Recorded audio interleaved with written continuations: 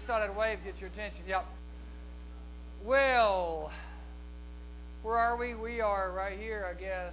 We are going to go through this little list, checklist. Welcome, everyone, to Camp Tapawingo. Is this anybody's first time at Camp Tapawingo? Wow. First timers, congratulations. I'm glad you're here. I hope you're enjoying your week.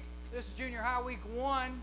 I'll leave on Friday the way some of you guys will. This is my only week at camp. This is probably some of y'all's only week at camp. So God crossed our paths. Junior High Week 1, the theme is Walk on the Wild Side. And yeah, that's me, Mr. Edgar. I'll show you a picture of my family right here. No, that's not a picture of my family. Despite his parents' reassurances, Bill couldn't shake the nagging suspicion he might be adopted.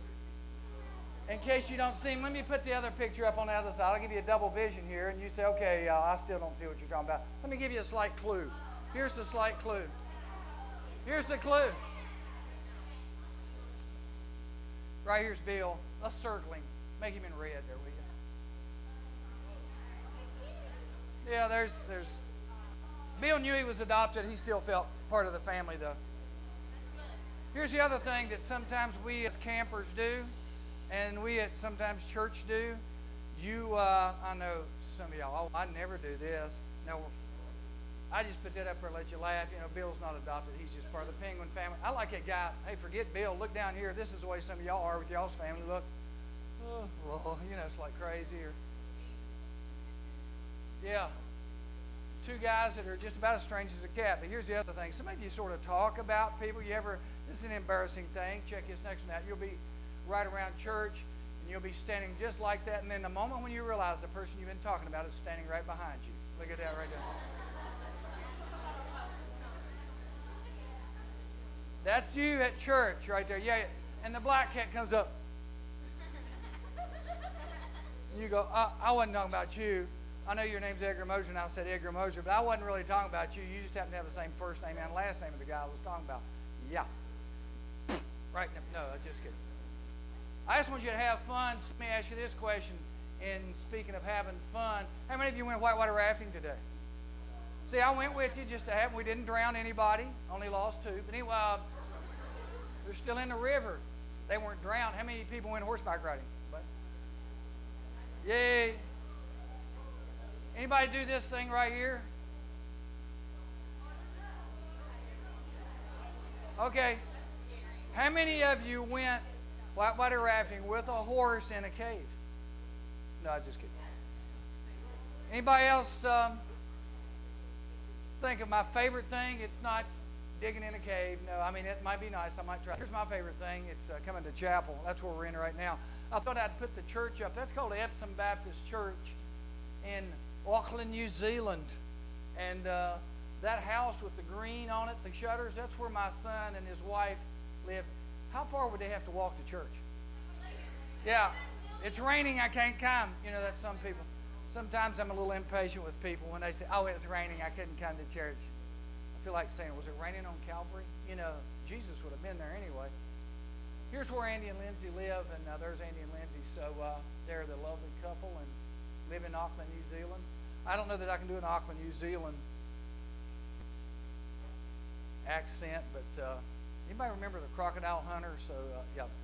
I don't know if he's crazy or brave, but I watched a crocodile hunter on one of those episodes.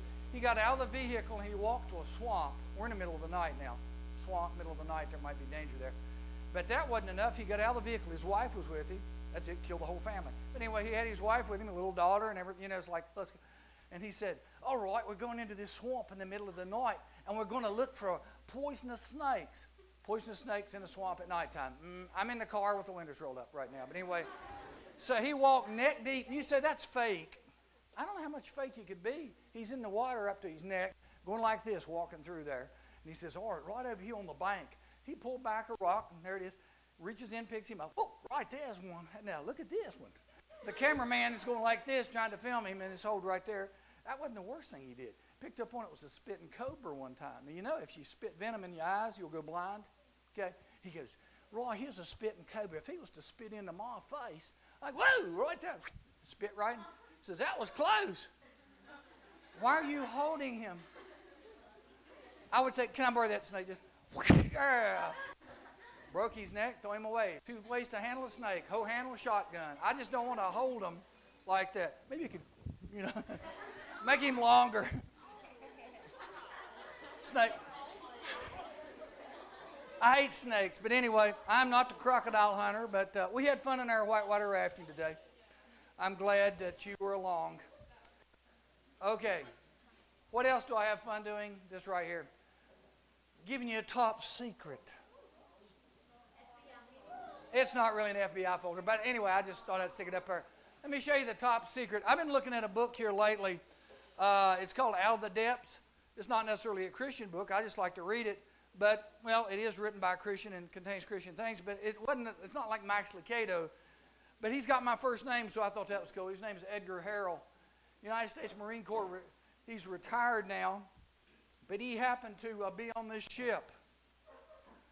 And it says, an unforgettable World War II story of survival, courage, and the sinking of the USS Indianapolis. That's his ship. What happened to the USS Indianapolis? Well, I'll give you a little bit of a background on it. They were on a secret mission. They said, here's what we want you to do. Would you carry this, put it in your ship? Would you carry this precious cargo to a certain place, a naval base, United States Naval Base, drop it off, and come back? Now, it's so secret, we can't tell anybody that you're going. We can't tell anybody that you're coming back. You're in a way on your own. It's almost like if you get caught, sorry. So they packed up the ship, and they carried the stuff down to the base, Air Force Base, Naval Base there. They're all working together. They drop it off. They're on their way back. They were told by intelligence that they wouldn't have any trouble getting back, that nobody knew they were coming back. Trouble is, somebody did know they were coming back. The Japanese. The Japanese hunted them down. Here's the story of this secret mission. This is USS Indianapolis. In their waters, the USS Indianapolis had a crew of almost 1,200 people. And this crew of 1,197 people, what else about the ship? Well, she was the flagship for Admiral Raymond Spruance while he commanded the 5th Fleet. He wasn't the captain of the ship. He was just the admiral over that 1st Fleet. There were only 2 ships made like this. They were flagships. Well, Charles B. McVeigh III was the captain. And so he was told, nobody's going to really know you're coming back. It's so secret, you can get back without any trouble. Well, that would have been nice, but that wasn't the case. She was involved in the war against Japan, so a Japanese sub came up and spotted her coming back. She probably wasn't a few miles, almost in close to getting back where it would have been safe waters. Here's what she delivered. Some plutonium to make a bomb for the first atomic bomb. Can you imagine if they would have torpedoed her before she delivered that? Yeah. As it was, they made the atomic bomb, and that ended World War II, and some people don't like that. Personally, I don't like, killing either, but I do believe that was the thing to do, because by ending the war, you say, well, gosh, they lost a couple thousand. If the war would have kept on, we'd have lost more than a couple thousand. So they delivered it. On the way back, on July the 30th, 1945, the ship was torpedoed by a Japanese submarine, sinking in 12 minutes. Look how big that ship is, and in 12 minutes it was gone. Of 1,197 crewmen aboard, 300 people went down with the ship instantly. You say, okay, 300 from 1,200. What happened to the other 900? I'll show you. You talk about torture. This guy relates this in this book. Of these 900 people of that 1,200 crew, they faced exposure, dehydration, saltwater poisoning, shark attacks, while floating with a few lifeboats and almost no food or water. Here's what he writes. This is a man that's on the boat, so it's no secondhand information. July the 30th, 1945, the USS Indianapolis, and this book says it's a 1,196-man crew, so I'm not sure whether that one, I will look that up on a couple sources. Here's what he says. The ship sailing unescorted. Why couldn't they have 2 ships? They usually put a frigate ship with a big one, because that draws too much attention. So they're by themselves. Assured by headquarters that the waters are safe, it's midnight, and Marine Edgar Harrell and several others have sacked out on deck rather than be down in the ship. Why? Because it's too hot. So they're actually sleeping on the deck of the ship. Good thing they were.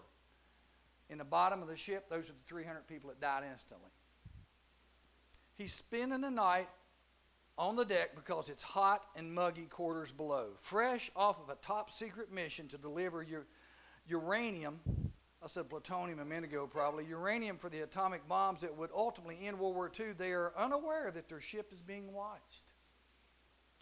Minutes later, 6 torpedoes are slicing toward the Indy. For 5 horrifying days and nights after their ship went down, Harold and his shipmates had to fend for themselves in the open seas. Plagued by dehydration, they don't have any water, exposure, saltwater poisoning, and shark attacks, their numbers were cruelly depleted before they were miraculously rescued. This is one man's story of courage, ingenuity, and faith. You say, well, what really happened? Here's the inside flap cover. This alone just makes me want to. This man's still alive, lives in North Carolina. I would love to shake the man's hand. He said, to keep us all together through the massive crest of waves that would just toss us back and forth, our dividing little group and dwindling little group formed a circle. And we fastened each other. Remember those guys that went whitewater rafting with me today? We got life jackets. He said they fastened their life jackets together because when you doze off, at least you'd have somebody beside you. And he said, so they were in a circle with life jackets, the ones that had life jackets. He said, if you didn't, we tried to just tie something onto you so that you wouldn't drift off. Those who didn't have a life jacket just hung on to someone who did. As their bodies baked in the open sea, we began to realize that the sun was transitioning from friend to foe. It soon not only burned us, it blistered us. Anybody ever been sunburned so bad you blister? And it just pops, and then it itches, and then the skin's like, oh, please just don't touch my misery. He's like this for 4 days. In the hot sun, just getting, there's nothing. He said we'd take our clothes, try to tie a hat over our head just to try to protect us. It soon did. He said we squinted so much that our eyes soon felt like they were burnt. It soon blistered our previously chilled and now exposed flesh. We tore our clothing to make protective hoods, but the ultraviolet rays reflecting off the water still managed to find our skin. The bright glare forced us to squint our eyes until our facial muscles became ultimately exhausted. Our eyes then stayed open and burned from the caustic saltwater waves that constantly splashed us in the face. Later on that first day, around dusk, we had company. It wasn't a rescue ship. To our horror, we saw several large black dorsal fins cutting through the water and starting to circle us. I won't tell you the rest of his story, but how exciting would that be? Not exciting. It's like, please find us. Well, here's how they were found. A PV-1 Ventura plane that was on a routine patrol just flew over them, spotted some people bobbing up and down the water. That's the first time they knew of them. They didn't know where they were up to that point. 4 days? Can you imagine 4 days? I mean, if I go to the mall and I've got a little son, look right there. Next thing I know, where's Johnny? Well, I'll look for him in 4 days. You can't do that. You're going to instantly, they didn't even look for him. It's so secretive, they thought, we're just going to let it be. They'll show up sooner or later. They did. But only 300 of them showed up later. So 300 out of a crew of 1,200, that means, only 25% made the cut. 25%. He's one of them, still living. 25%. That's the worst Navy disaster of all time. Can anybody think of one of the worst maritime disasters of all time? What would that be? Might be. Yeah, because here's one disaster I thought of too. Yeah, of the USS Indianapolis, in 20 days, this ship, here's a disaster to me. You say, well, I know you told us about the ship. No, here's a real disaster. In 20 days, this ship would go down. What difference does that make? On July the 10th, they snapped this picture before they started their secret mission. So on July the 10th, if I could go on that boat, it's supposed to call it a ship, I understand. And this guy right here, Ronnie, Howard, Johnny, Luke, all these guys right up here and say, guys, y'all going to die in 20 days. You think they'd still go on the ship? I don't know. Maybe would. Well, what do you know? Why don't you tell me about who I'm going? I'm going anyway. Okay? Just thought I'd tell you. Some people would say, even if I die, I'm going to go. Some people would say, I don't believe you. So whatever excuse, some people would still go. Others, are you sure? You positive in 20 days we're going to go down? Yeah, you're going to get sliced by 6 torpedoes. I don't think I'm going. Some people would choose to believe me. So here's my question for you to begin with. How about this? If you knew If you knew, what would you say to the sailors and the crew of the Indianapolis if you knew what was going to happen in 20 days? Say, don't go. Please let me warn you. Okay. And you might do that. Same as you might warn these guys. What kind of ship's coming up next? Well, of the impending doom, a man decided to warn people, and they didn't listen to him. That was the ship. That's called the ark.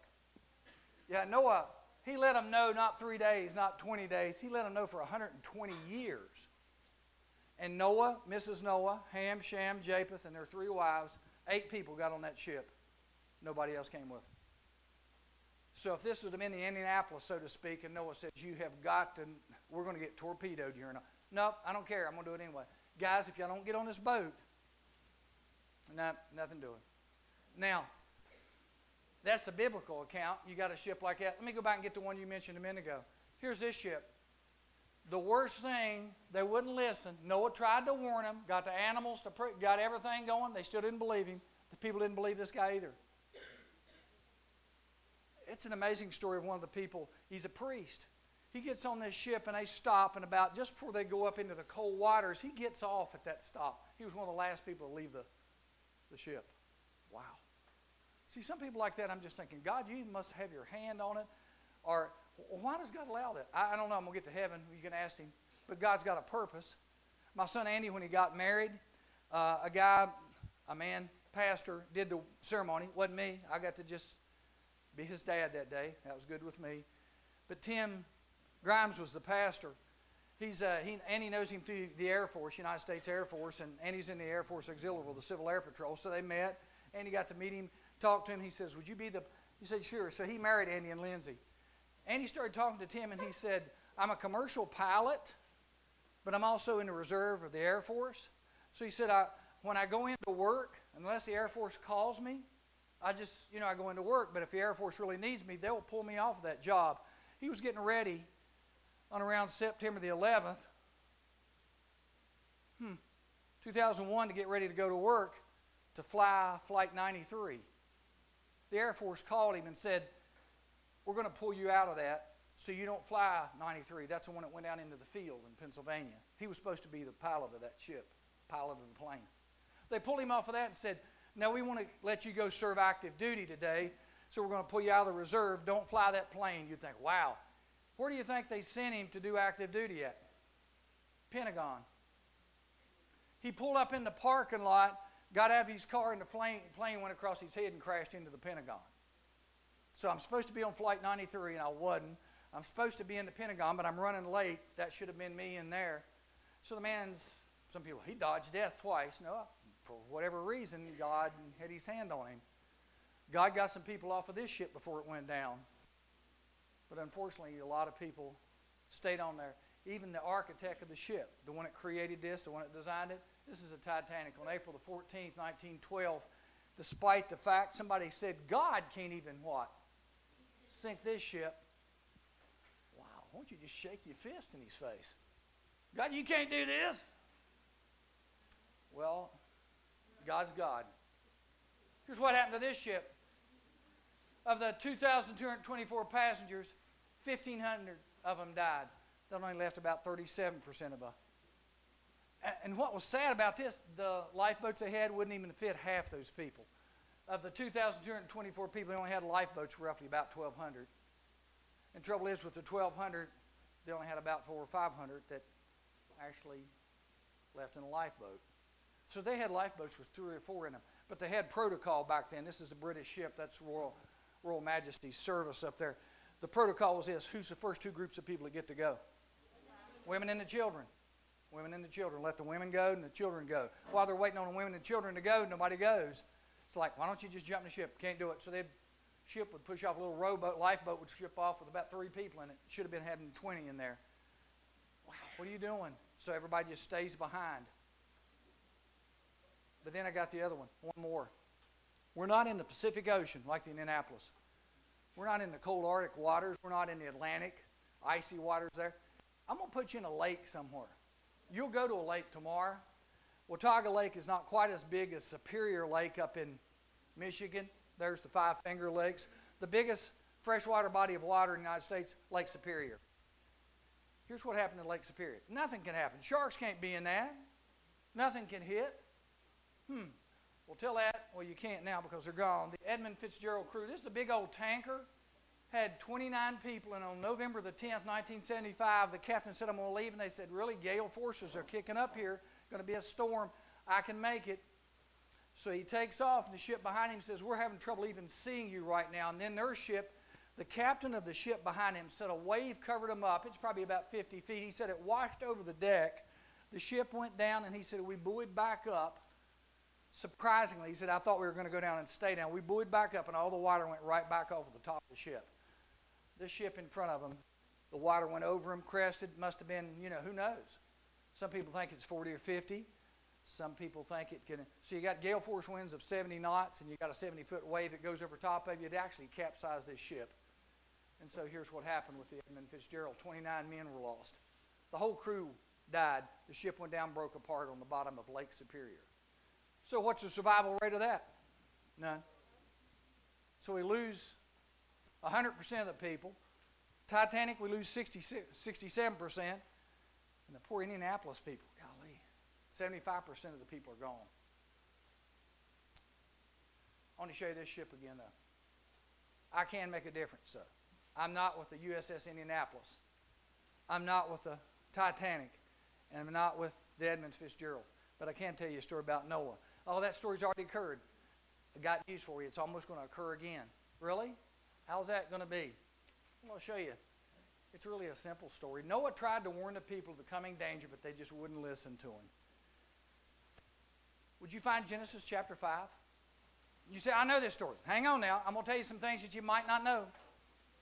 Out of the same story that you've heard 100 times, Noah is going to tell you a story tonight. Genesis chapter 5. Just turn to that. Genesis chapter 5, and as the story goes, this is how it reads. Genesis chapter 5, it's in the first book of the Bible, so y'all can probably find that one real easy. Genesis chapter 5. Well, I'll really go. Chapter 6.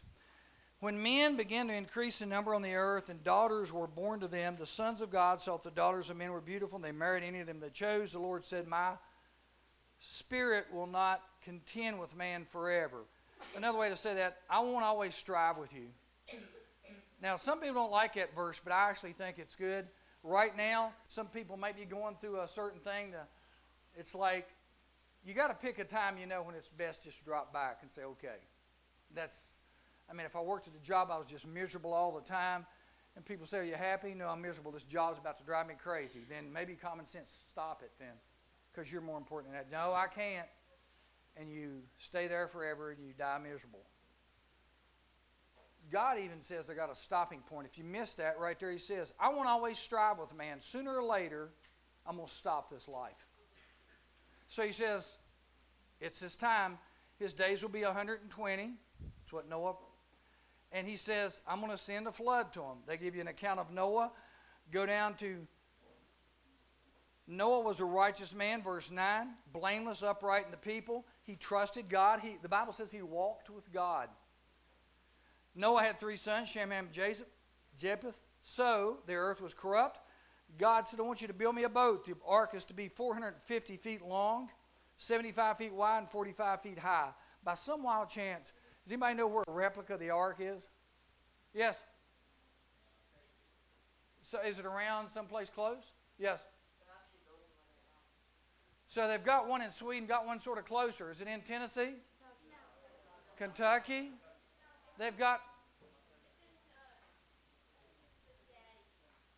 I was thinking they're actually, believe it or not, supposed to be building one, not in Dollywood necessarily, but close. Actually, so they've got several all over the world, but they got a couple that are actually replicas. You can walk on and see how big this is. Where'd they get the measurements from? Right here. They use the Bible. Imagine that. Here's the blueprints for it. 450 feet long, 75 feet wide, and 45 feet high. Told him how to build it. Chapter 7, verse 1. The Lord said to Noah, go into the ark, you and your whole family, because I have found you righteous. Take with you 7 of every kind of clean animal. Why? Because he's going to make sacrifices on the ark. And he keeps naming, and you say, okay, I know the story of the ark. So he builds it, and he takes everyone in. People probably laughed at those of the Titanic saying, God can't sink this. People laughed at the people of Edmund Fitzgerald saying, and bless her heart, the USS Indianapolis with Edgar Harrell on there, I can't believe, he said that we were supposed to be able to come back in safe to home with nothing going wrong. Well, today, I have a feeling, if I told you the story of Noah, you say, I understand it and I believe it. There's a lot of people that would, and they think this is fake. They think it's all like, and they've in search of Noah's Ark. Liberty University had a team that actually went to Mount, where'd the Ark land? Mount what? Mount Ararat. You can tell I've memorized that. I pick up a rat and air him out. That's why I do that. That's how I have it. We walk through the Bible sometimes using signs. This is Mount Ararat because I'm airing a rat. On top of Mount Ararat, they found things, so they dig down and try. You can only do it at certain times of the year, but they actually tried to find parts. I believe it happened. I believe the Bible, but some people don't. So it's like, how can I convince them? Well, we're sort of like in the days of Noah then, right? Check out this next thing then. Let me show you something. When you look at Genesis 6 and 7, you're going to see a story of an ark. I want you to flip over to Matthew. You say, what does Matthew have to do with Noah's Ark? You'll see. Now, this is the part that applies to you. No, I'm not building an ark. And no, it's right up here, Matthew 24. I want to show you something that it's a little bit different than these ship disasters I'm telling you, because I can do something about it. I can warn you right now. Matthew chapter 24. Some of you probably got a title on this chapter in your Bible. Some of you might have this, Signs of the End of the Age. Anybody got that? Jesus is telling you what's coming. He's giving you the forecast for the Edmund Fitzgerald. There's going to be a 70-foot gale that'll turn this ship over. We're going to go into it anyway. Titanic, you're going into icy waters. You got 16 watertight holes. Water, iceberg's going to rip through about 6 of them. If you don't know, they had about a 4 or 5 inch steel hull. Space, another 4 or 5 inch steel. So you got a foot thick steel, and that ice tore through that. If you say, well, ice can't be that hard. Well, yeah, I mean, you've been in an ice cube before and probably, felt like you're going to break teeth out. If you've ever fell and hit ice, if you've been ice skating or anything else, ice can be hard. I mean, water itself, forget the ice, water will deflect a bullet. So ice is hard. So yeah, but to tear through a foot steel. So if I warned you of those things, so if I said USS Indianapolis, you're in a dangerous place, the Japanese are going to bomb this. They're going to torpedo you. I can't help those disasters. I can't help one right now. We're sitting in a crew right here. This is the crew. And you say, okay, we're a crew. Yeah, we're not going to get on the Indianapolis. It's not outside. We're not going to get on the Edmund Fitzgerald or the Titanic. But just think if I said there was a boat outside and it's called an ark. And I said, okay, we got to get on there. What's it take? How much the ticket cost? It's free. It's free? Yeah, somebody's already paid for it. And we're going to go out there and get on this ark, and you'll be safe from impending danger. I don't know about that. Matthew chapter 24 backs up the story in Genesis. Look at the first verse. Jesus left the temple and was walking away when his disciples came up to him to call his attention to its buildings. Do you see all these things, he asked? I'll tell you the truth, not one stone here will be left on another. Everyone will be thrown down. And he starts, as Jesus was sitting on the Mount of Olives, the disciples came up to him. And by the way, when Jesus Christ comes back and steps foot on this earth, it's going to be on the Mount of Olives.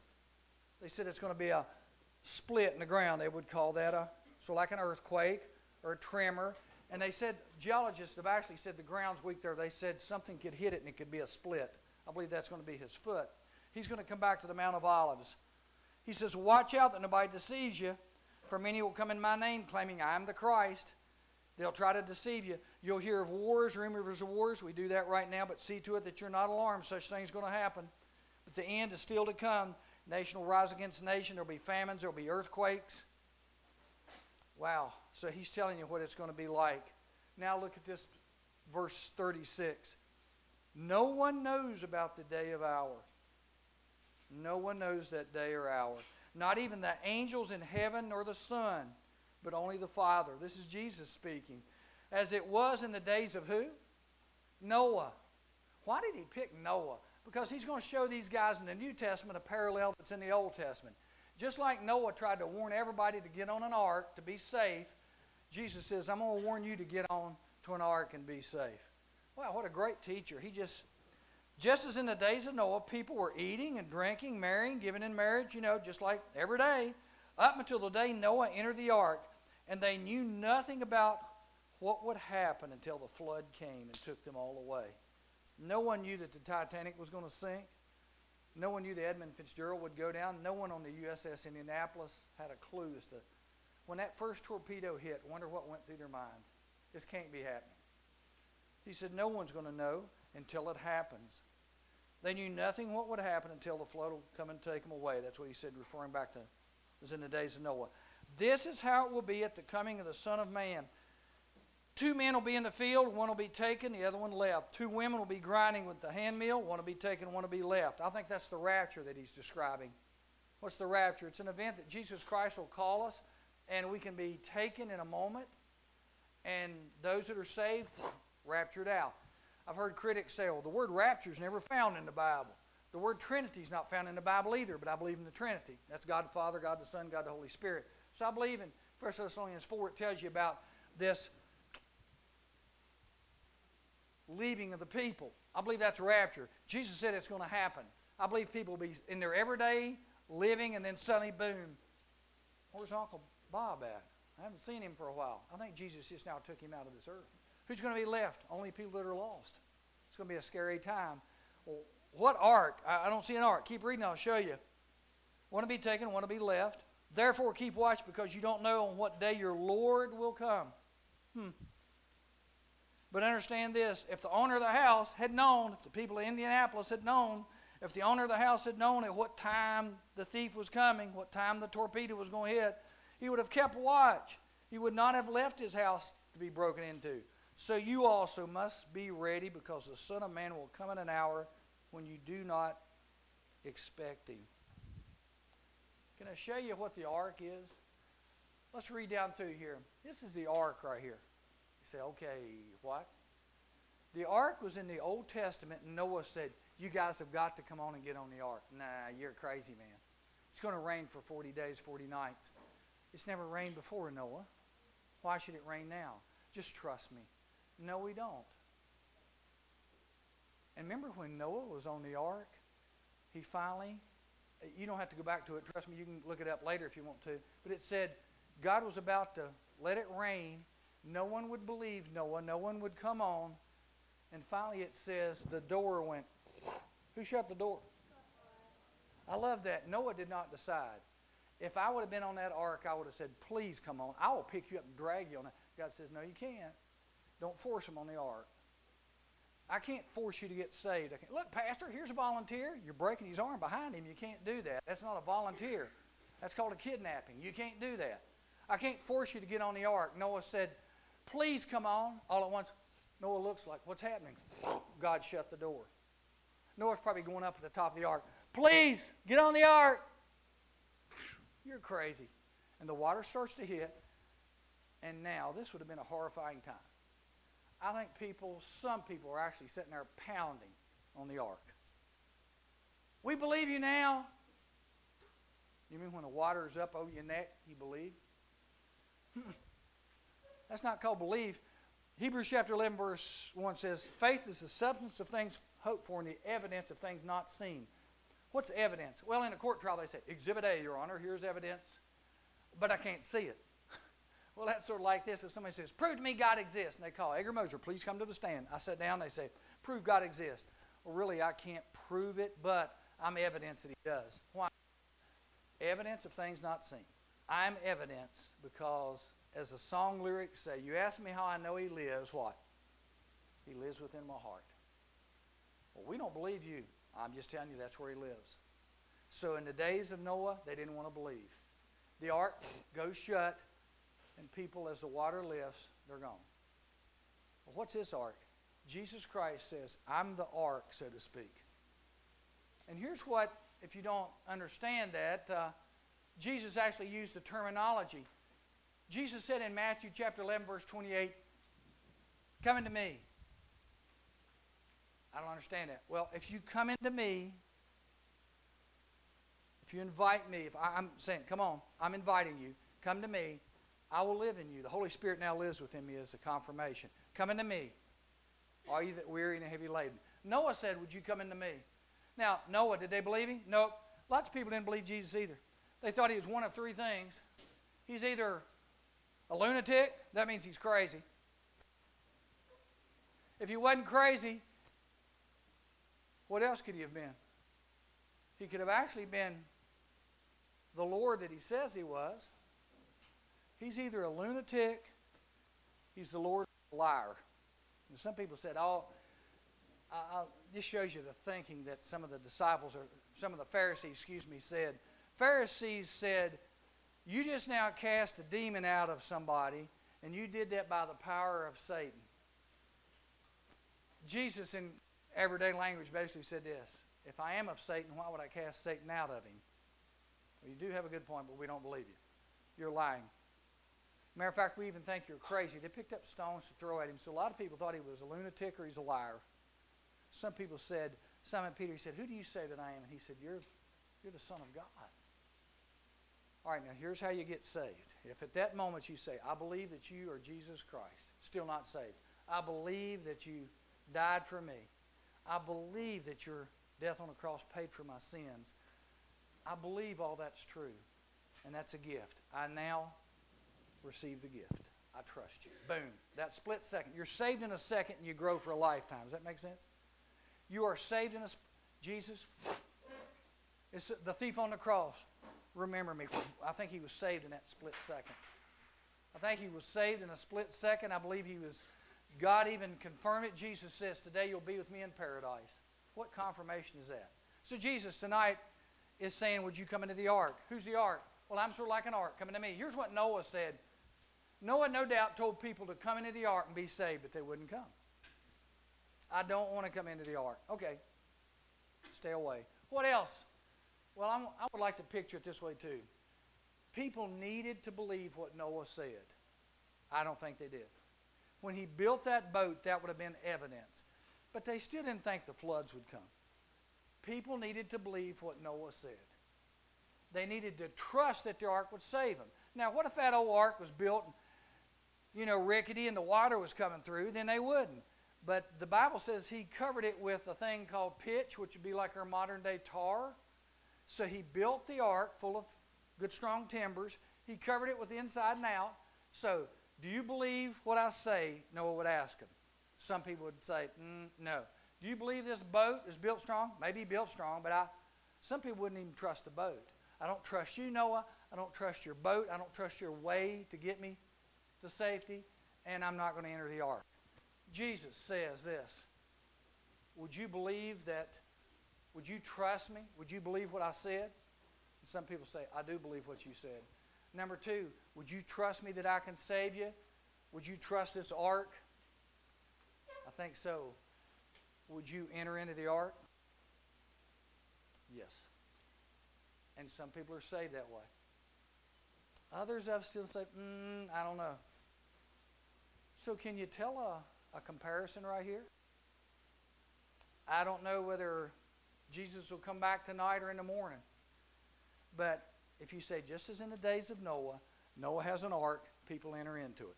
Just as in the days of Jesus, people trusted him. Now, vault us to this today, right now, this night, in June.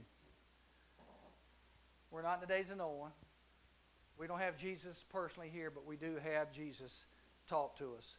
And Jesus is sort of like an ark, and he's asking you, would you come into me? I don't know. Just like these people questioned that built, just like people in Jesus' day didn't like him. Keep reading in Matthew chapter 24. He says, therefore keep watch. Who then is the faithful and wise servant whom the master has put in charge of the servants in his household to give them their food at the proper time? It will be good for that servant whose master finds him doing what he's supposed to be doing when he returns. Are you doing what Jesus wants you to do when you return? So really my lesson is pretty simple tonight. Can I give you this reminder then? You say, I believe in Noah. I believe he built an ark and people entered it. I believe Jesus Christ and he is the ark and people entering. And I believe that that offer still stands right now. Since it's maritime disaster, you don't have to turn to it, but I'm going to give you a reminder of a minor prophet. This man was I would call him a sailor. Again, you don't have to turn to it. His name is Jonah.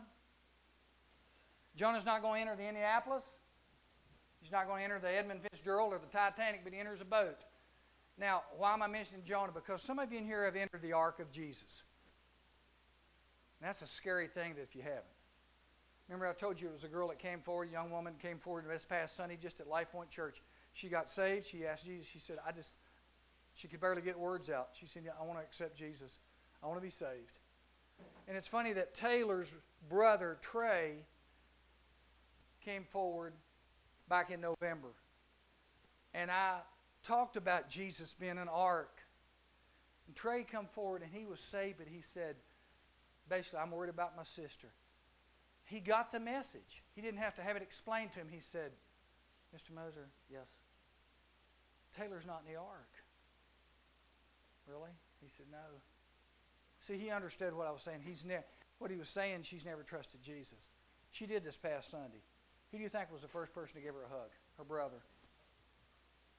Like, oh. See, it's almost like we're talking in code. Taylor and Trey, I'm in the ark. I'm in Jesus.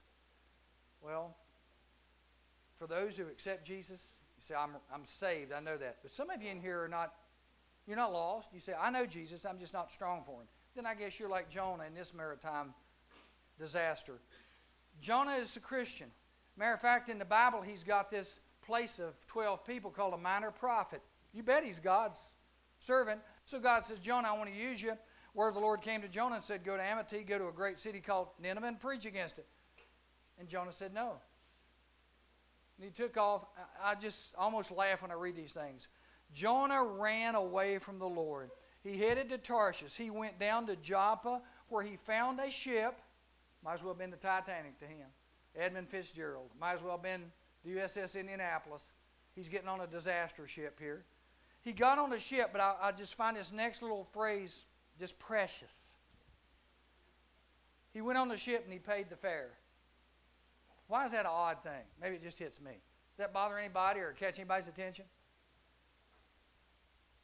Jonah's running from God. Is that a sin? Yeah. But he's not. I got to pay the money, though. It almost makes me laugh sometimes that we're like that. We'll go rob a bank, get in the car, and we'll go the speed limit. You know, I don't want to speed. You just robbed a bank. You know, but it's all right. So you pick and choose what you want to do right. You know, I love so-and-so. Just fill it in. Girlfriend, boyfriend, whatever. You're always polite. Oh, I'm sorry. Did I hurt your feelings? That's your boyfriend. Mom, on the other hand, dinner's ready. I heard you. Rip her head off, but be kind to the person on the phone. Why don't you kind to mom? Well, that's different. So you can be ugly to your parents and nice to your boyfriend? Is that how it's going? No, you can't. God ought to convict you of that. You say, it doesn't bother me. Then you're either numb or something's wrong. Jonah's numb right here to a certain degree. I can run from God and not feel bad, but I'd never think of being dishonest. So he pays the fare. Then he goes on to the ship thinking, I am running from God and God doesn't see me. Another lightning bolt of stupidity.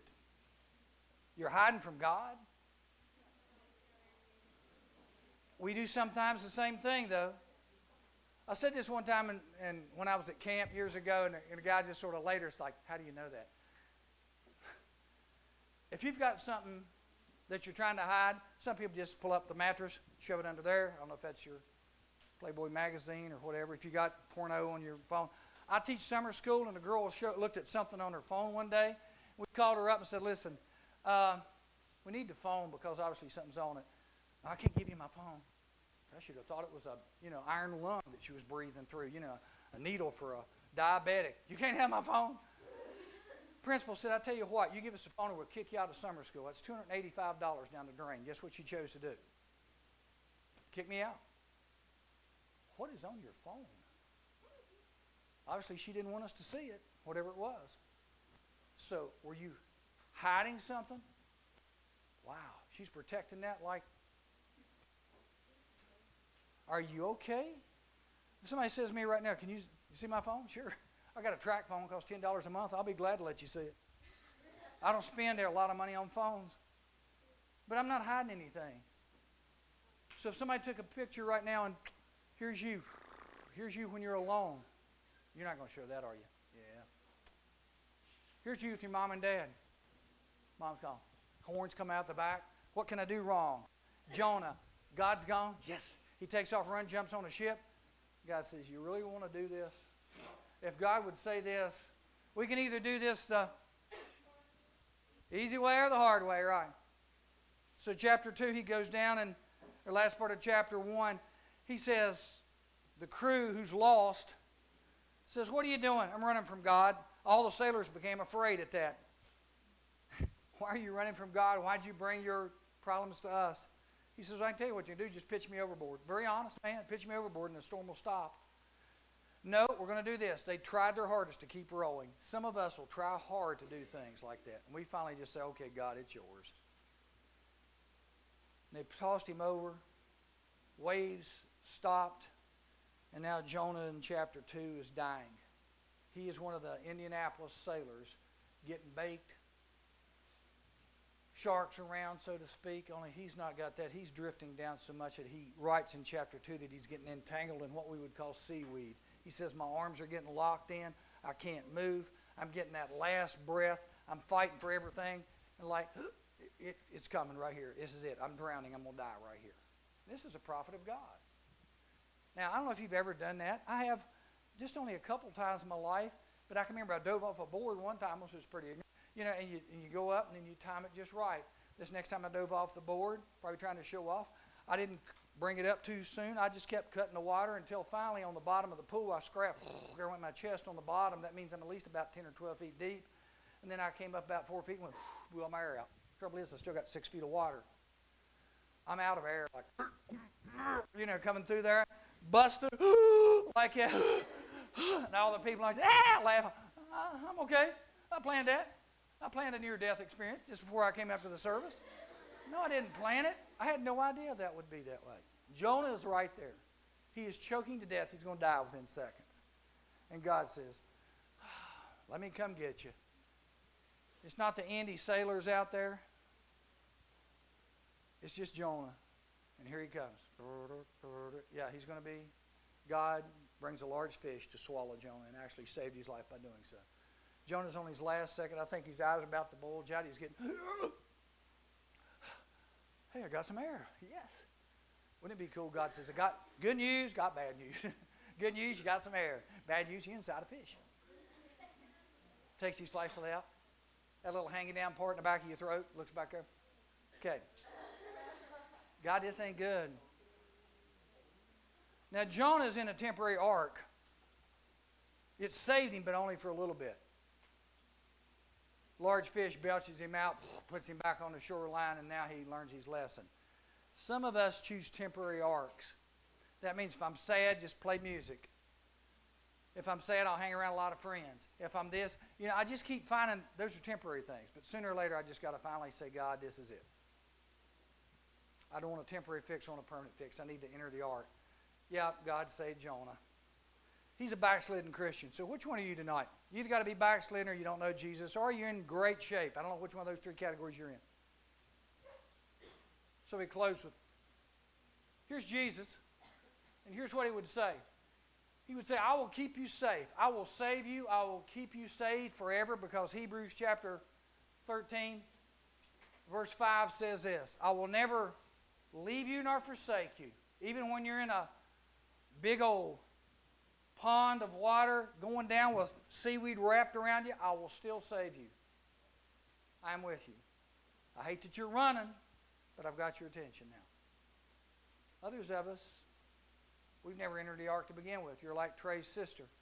That's what Trey says. Taylor's not in the ark.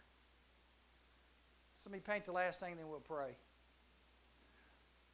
All of us have done this at least once in life. It's sort of funny, but I'm going to try to draw this to a close. I've laid down before, and you get ready to go to sleep, and you think everything's good. And all of a sudden, and then the rain will start. You almost sit up in bed like, are the bikes up? Is the back door closed? Is this? And you start thinking, oh, is that out in the rain? Anybody ever done? You know. So we jump up from that and go out there. Okay, rain coming up. Yeah, oh, the car windows are already up. Bikes are already put up.